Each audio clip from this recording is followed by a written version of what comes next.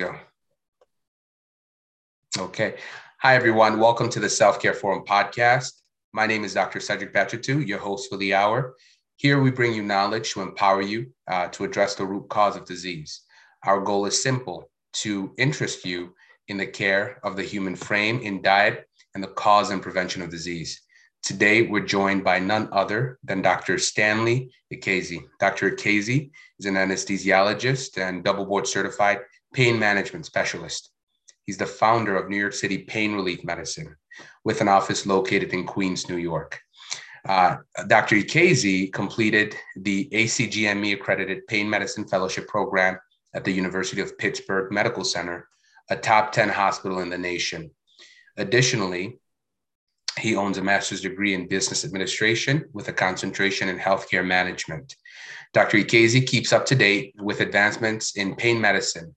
He employs new cutting-edge treatments that have been clinically proven to relieve pain. He also incorporates multimodal strategies, minimally invasive therapies, and spinal implantable devices to improve his patients' functionality and overall quality of life. Dr. Ikezi, I want to thank you for joining us here on the Self-Care Forum podcast. How are you, sir? Hi, thank you so much. Thanks for the introduction. Once again, Dr. Stanley Ikezi. Thanks, Cedric, for the brief introduction. I'm a pain management specialist, born in Nigeria. Did my training here in the States and in New York, as well as at the University of Pittsburgh. I've been a physician for the past 13 years so far. So I come with wealth of experience in managing patients with chronic pain. I'm also an anesthesiologist as well. So my main foundation is anesthesia, and my subspecialty certification is in the treatment of chronic pain using multimodal approach, interventional therapies, et cetera. So I manage all types of pain, name it from headache, back pain, neck pain, knee pain, shoulder pain. So pretty much wherever you have pain, I'm capable and able to manage those areas of pain. Wow. Thank you so much for joining us once again, Doctor. I'm just curious. This is something I usually ask all my guests because I always like to pick their brains and see what inspired them to begin their journey into healthcare. So you were born in Nigeria, you came here, you went to school here. Along that journey, what was it about your upbringing or maybe your circumstances that inspired you to pursue medicine in the first place? Well, my interest in medicine started from growing up as a kid and just witnessing the healthcare system in Nigeria. I've had relatives, family members who were ill in Nigeria, and the care which was provided at a particular time was substandard, was not up to par. So that interest grew further when I came to the States. In addition to my interest in the sciences, math and science, that also cultivated my interest in treating patients who have healthcare issues and particularly pain. My interest in pain stemmed from my dad. May his soul rest in peace. He had chronic pain issues for several years before he passed away. That's how he had spinal cord injury. So chronic pain issues, neuropathic pain, somatic pain. So that's where my interest started in pain management from, residency to my fellowship training. I see. And so right now at your current practice, at the current clinic in Queens, what sort of pain, treatments do you generally offer? I offer a wide variety of treatments. So the patients that come to me with chronic pain concerns, acute or chronic pain concerns. So neck pain, back pain, particularly neck and back pain. But also they have shoulder pain, knee pain, hip pain. So the treatments that we offer, when it comes to treatment, I offer like multimodal approach. So when I say multimodal approach, I mean I do things from conservative treatment up to minimally invasive therapies. So this includes, injections, spinal injections, nerve blocks. Do some cortisone injections. I do spinal implants for patients with chronic pain issues.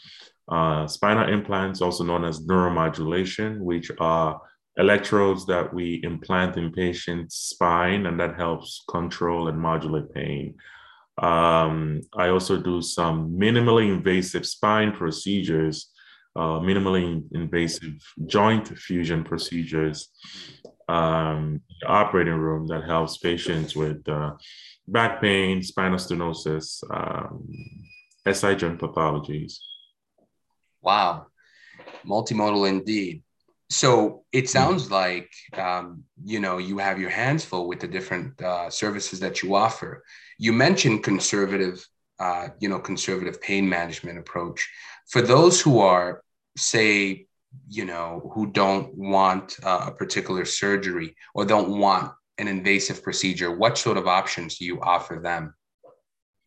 So these options include physical therapy. So for those patients who don't want invasive procedures, the first approach is physical therapy. So physical therapy typically helps eliminate at least 50% of the pain with a good physical therapist, and also I also provide my patients with exercise regimen. So physical therapy, a solid exercise, structured exercise regimen, which I instructed my patients to perform on a daily basis. That helps a great deal, in addition to some supplemental oral analgesics, such as, you could be Motrin, prescription-based Motrin, muscle relaxants. Sometimes I institute other modalities using durable medical equipment. So durable medical equipment are it's like back braces, knee brace, shoulder brace. Bracing helps to help immobilize the region, as in this case, perhaps maybe the spine. So there's not so much pressure on the disc itself. So patients who have back pain and they use a back brace, that helps, especially when they're doing strenuous activities, helps immobilize the spine and remove pressure off the spine. And that actually helps quite a bit. So we're not talking about, the type of pain that you put an icy hot pad on, right? We're talking about like a more chronic form of pain, correct? Yes, we're talking about a more chronic form of pain. So chronic pain is defined as pain that persists greater than 3 months. So when patients have pain that's not relieved with over-the-counter analgesics or any sort of exercise regimen, then they've, for more than 3 months now, they've gone into the territory of chronic pain. Chronic pain can also be seen after surgery. So patients they've had knee surgery, shoulder surgery, and they're still having pain after 3 months. Now they've hit that chronic pain category, and that's a bulk of my patients, those chronic pain patients. And by the way, chronic pain is not as different from managing a patient with high blood pressure or diabetes. It's this, these patients become chronically my patients, and I have to see them I see them quite frequently, every 2 to 3 months or so, to help manage their pain and help lead them into the right path as to, what their goals are and I always set expectations, what the expectations in terms of pain. Because when my patients come to me, they are expecting a quick fix, and I try to encourage, educate them that, it's a process, and part of that process doesn't necessarily end with them coming to my office. When they go home, they also have to be proactive as to what they do in terms of their care. So particularly looking into things like physical therapy, home exercise, and also water therapy. So water aerobics is actually a big deal when it comes to managing patients with chronic pain. Interesting. And I like that you mentioned that you guys discuss with your patients their expectation for pain management, because for myself, for example, when I think about pain, it's either you have it or you don't. So I often approach, or when I look at chronic pain, I often think either you're going to get a procedure that's going to take it away permanently or for a long-term period, or you're going to struggle with the pain. But it sounds to me like it's a process that you're going to work on for an extended period of time and gradually get to a point where it's not inhibiting them from their daily activities. Am I right? Is that a correct understanding? Yes, it's a correct understanding. It is a process. So, and I try to outline the entire process from the first time I do a consultation with a patient. And I also like to set expectations. And my expectations are geared towards functionality. So, in other words, when a patient comes to see me in the first visit, I always ask towards the end of the visit, so what's your goal? What would you like to do that you haven't been able to do because of your pain concerns? Mm-hmm. And that goal has to be focused on functionality. So what I mean by functionality, I mean that, okay, patients will say, oh, doc, in the past 3 to 6 months, I've not been able to, carry my granddaughter or play with my kids. And so to them, that's a big deal. So my treatment would be focused on, so each time they see me, I would always go back and ask this question. So how are you doing now in terms of being able to play around with your grandkids, and et cetera? Has your pain improved? Or some patients have complained of, they want to sleep better and they haven't been able to sleep better at night because of chronic pain. So I focus on, okay, let's focus on managing your pain so that you should be able to sleep better and improve your daily, routine the next day. Wow, well said. And funny enough, statistics show that 1/3 of American adults actually suffer from chronic pain. So, in your experience, is it a common thing? Do you commonly get people coming in, and complaining about chronic pain, or is it more so skewed towards, let's say, an older audience?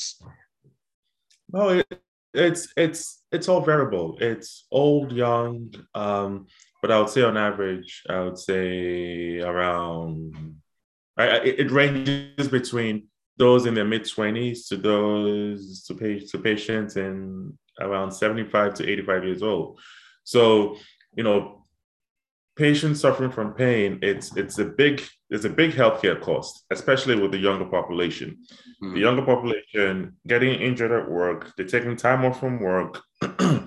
So it puts a stress on the workforce. It puts, there's the employer or the insurance company has to make payments for their care, especially when it comes to work-related injuries. Mm-hmm.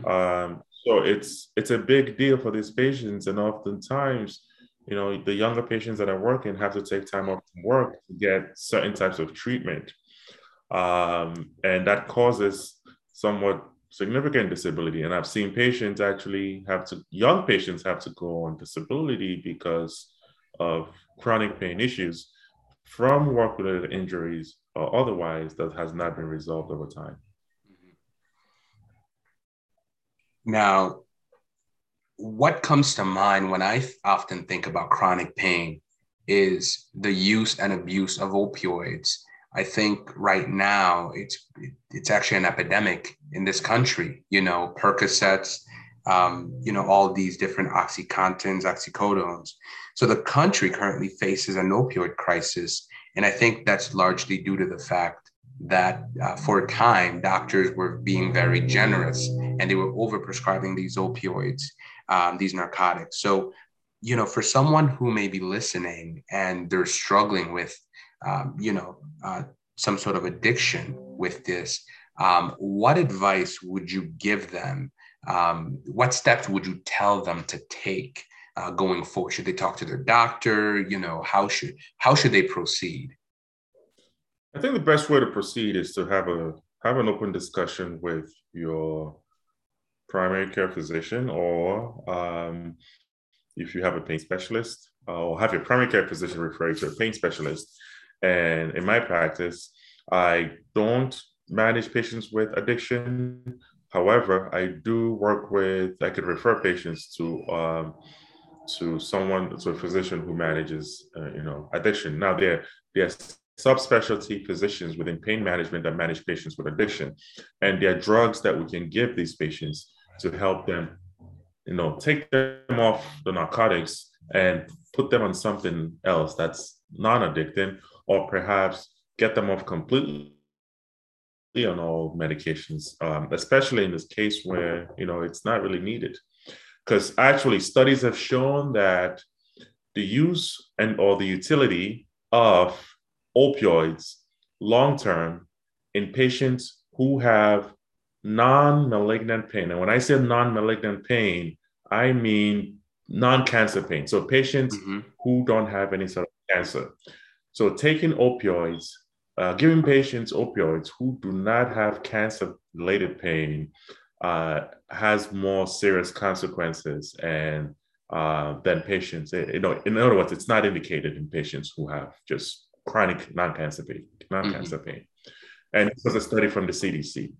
So this was actually a couple of years ago, 2019 or so. So there's been a big debate on opioids and prescribers and how we, especially us being pain physicians, taking patients off, having a set dose for these patients who don't have cancer, or gradually weaning them off opioids entirely.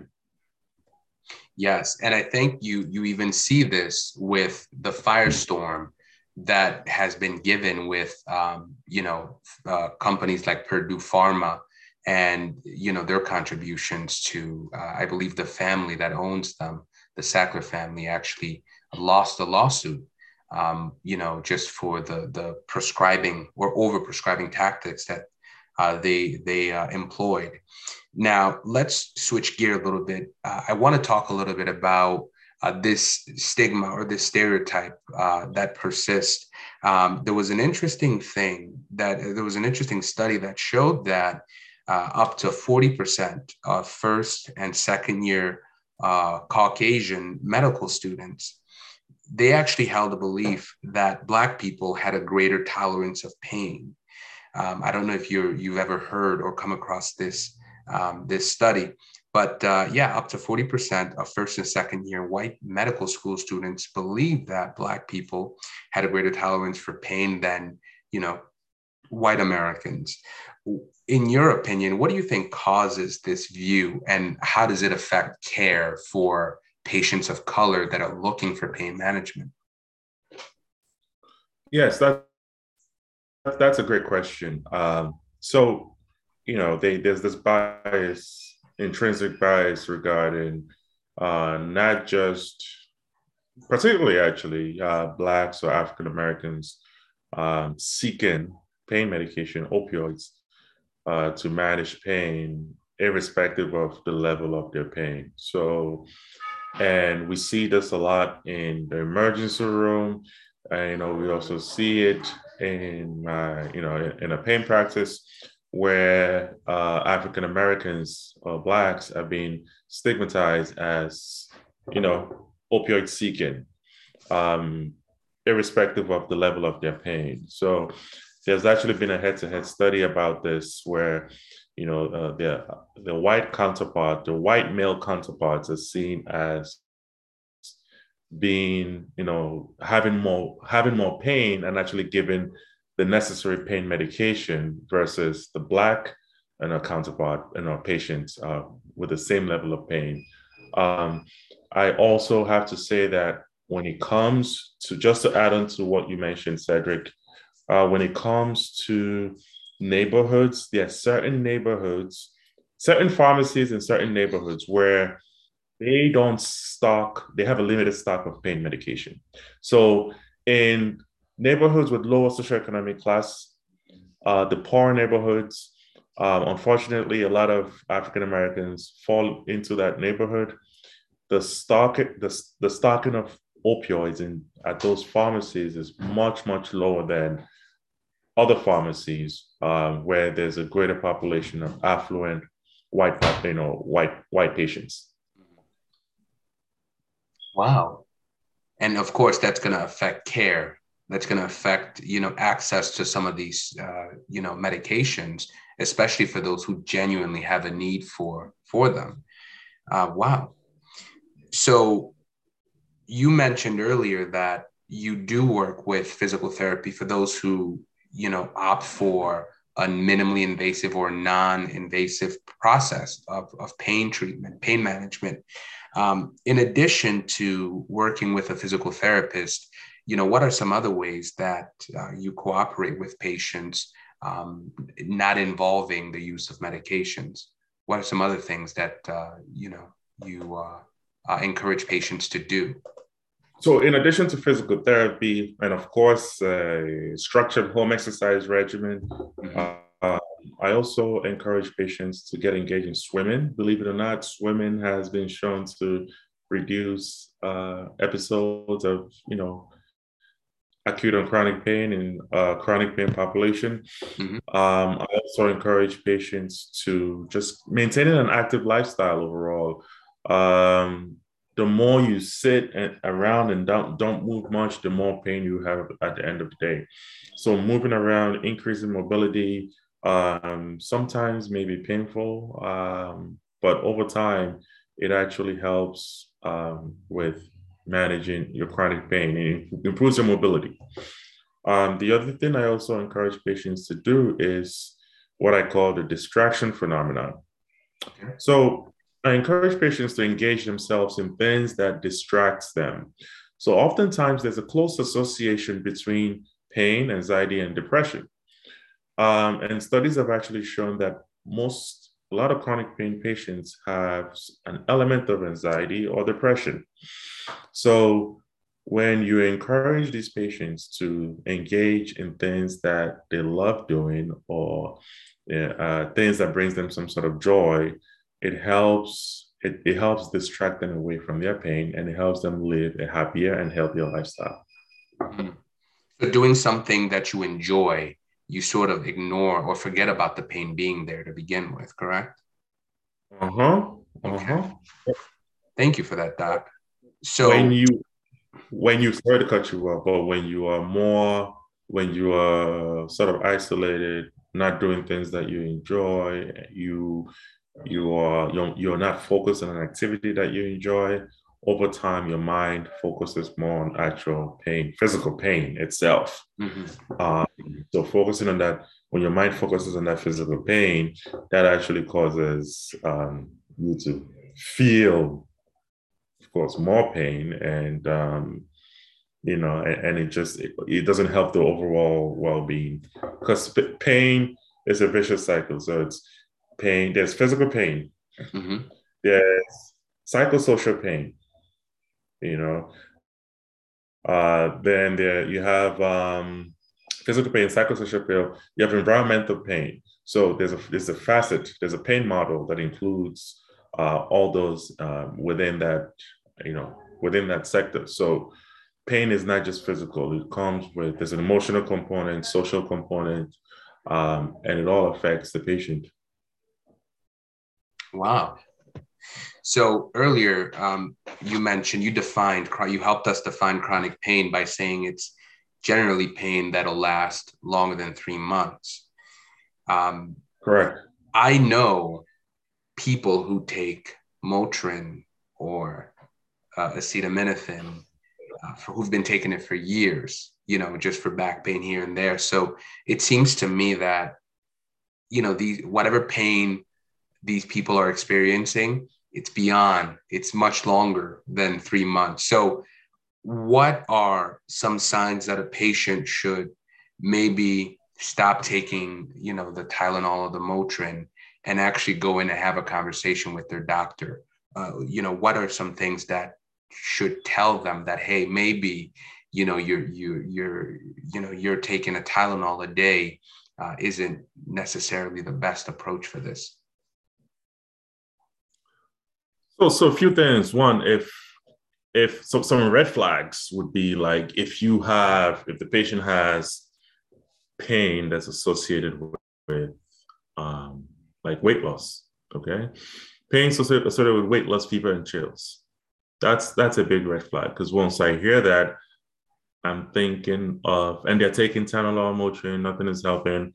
Once I hear that, I'm thinking immediately there might be some other pathology going on. And the first pathology that comes to my mind is something like cancer, okay? Because of course, cancer is associated with weight loss. Patients have fevers, they have chills in the morning, and they may have other systemic signs as well, in addition to their pain. Uh, the other thing would be if they're taking, and again, taking a lot of Motrin is not good either. So if you're taking a lot of Motrin or ibuprofen, over time that eats up your GI system, and you might start having blood in your stool. So ulcers, ulcers and such. So that's not good. Also, Motrin has been shown to be a culprit for patients with, chronic renal insufficiency. So you got to watch out for taking so much Motrin because it could take a hit on your kidneys. Also, if you have a history of high blood pressure, okay, taking a lot of Motrin can constrict the vessels and could increase your blood pressure even further. So now your blood pressure becomes uncontrolled. And as we all know, that could lead to other issues such as heart attacks, strokes, etc., and any sort of end organ damage.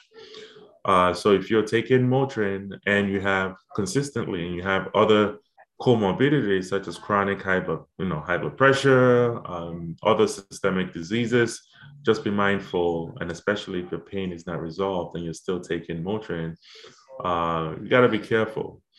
So those are the things I'll be looking out for. Also, the other thing to look out for is if you have something as simple as back pain and you're taking Motrin and it's not resolved, at any point in time, you start having weakness down your legs. So weakness down the legs or down the arms or in any sort of extremity would indicate that there's some sort of nerve injury.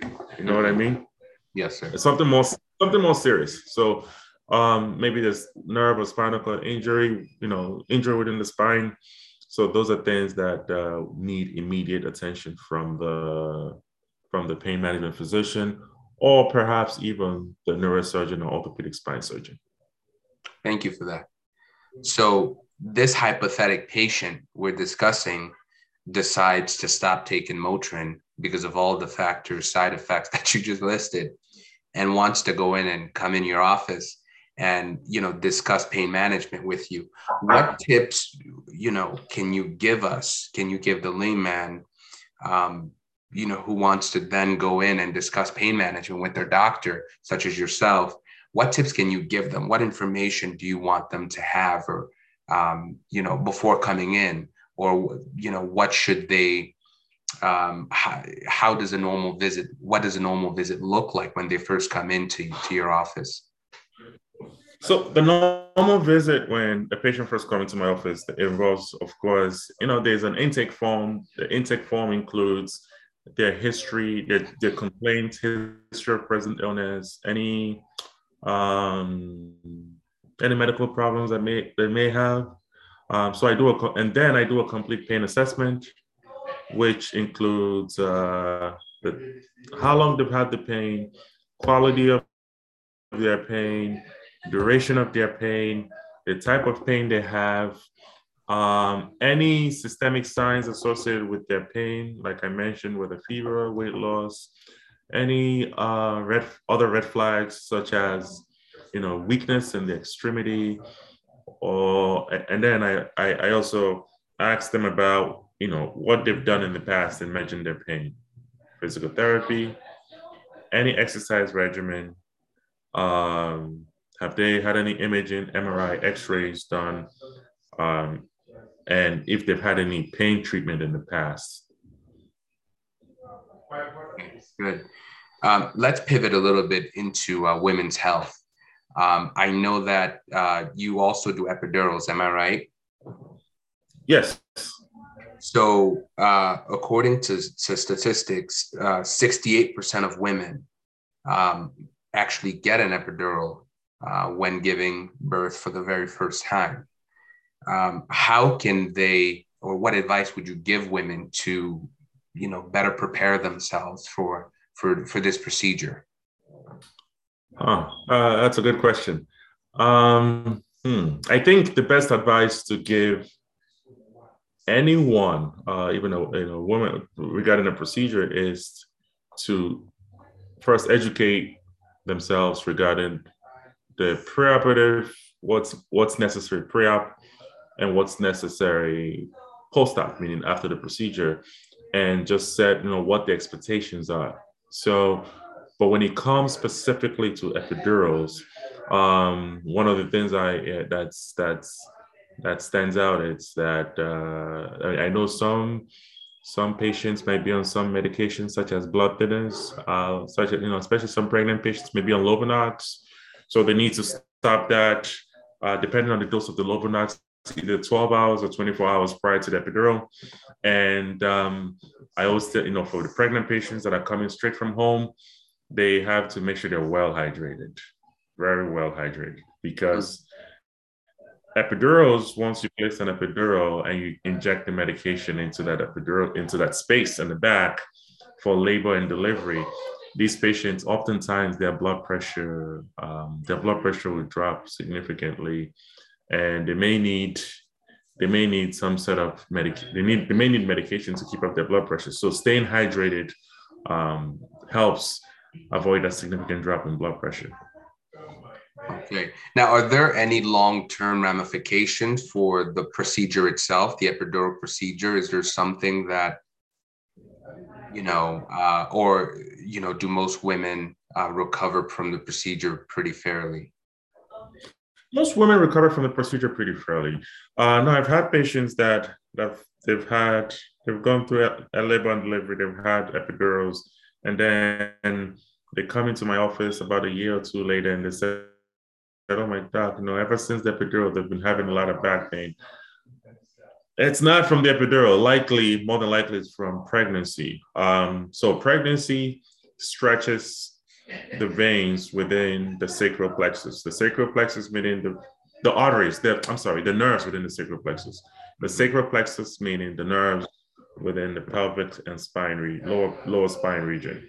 So, and especially pregnant patients they have a high incidence of sacroiliac joint pain, because as the baby grows within the womb, your sacroiliac joint, which is the joint that joins your lower portion of your spine to your pelvis, that joint typically it's fixed, but over time with pregnancy, the baby grows and the joint stretches out.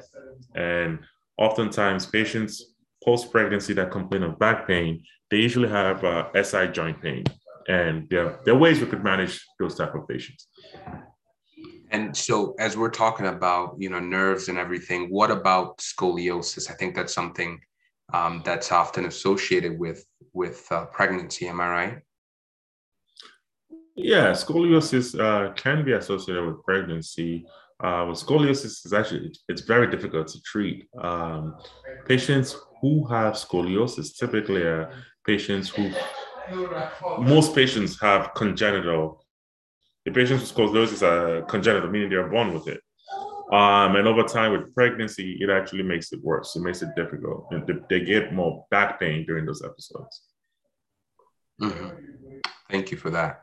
So let's leave that space a little bit and go into neuropathy a little bit. Right now in the United States, 31 million Americans are diabetic, with a further 88 million that are considered pre-diabetic. And I think what that means is that they are considered high risk, medium to high risk for developing neuropathies.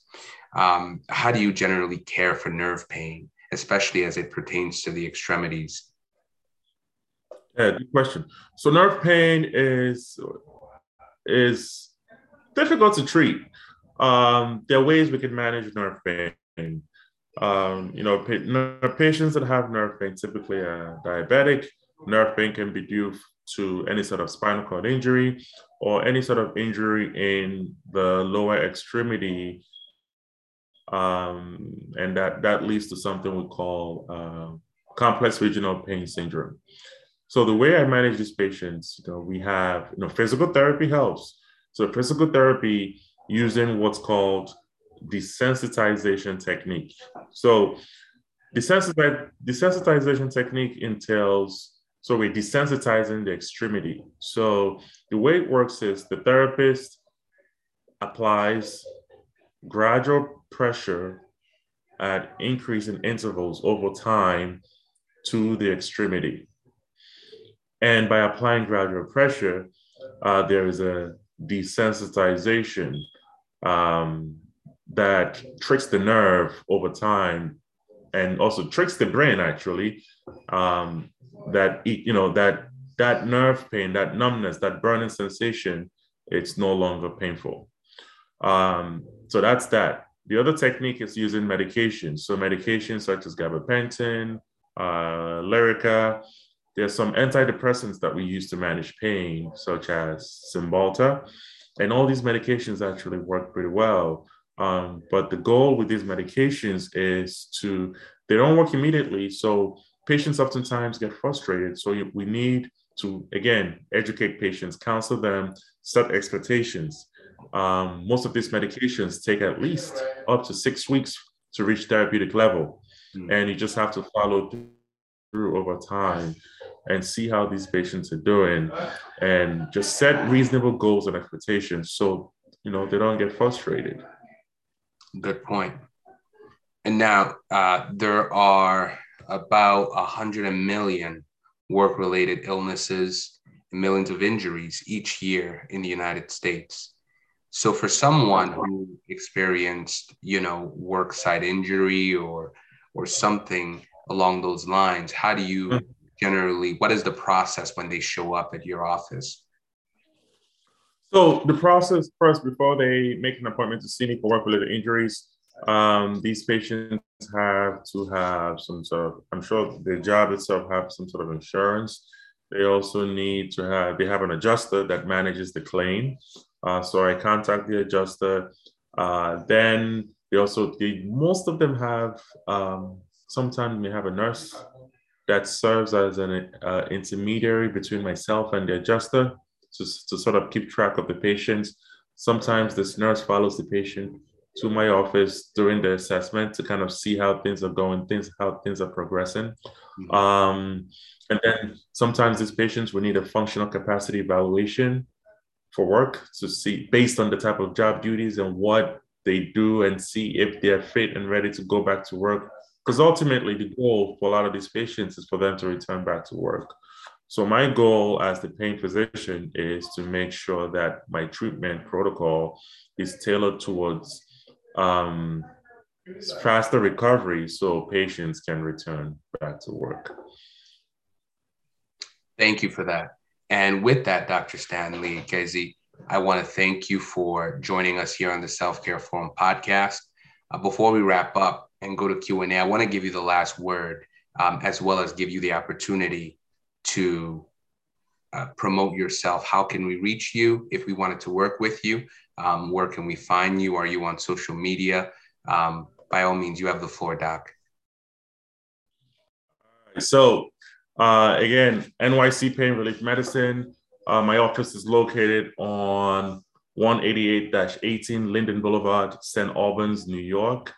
If you want to make an appointment or consultation, you may call 718-400-PAIN. So 718-400-7246.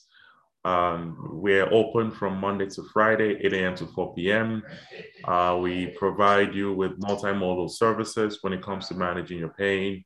And most importantly, we accept all major insurances, including workers' comp and no fault. So if you're involved in a motor vehicle accident and you have pain concerns, feel free to reach out to us. If you have a work-related injury and you have any pain concerns, feel free to reach out to us. You could also reach out to us on our website, www.nycprg.com, nycprg.com. And there's a link on the first page on the website, and you can actually book an appointment on that link. And you're also on social media, on Instagram, correct? Yes, I'm on Instagram. It's NYCPRG_22. So it's NYCPRG_22 on Instagram. All right. And on Facebook, we're NYC Pain Relief Medicine on Facebook. Okay. Thank you so much, Dr. Ikazi, for taking the time out of your busy day and joining us. We're going to stop recording right now, and we're going to go into Q&A.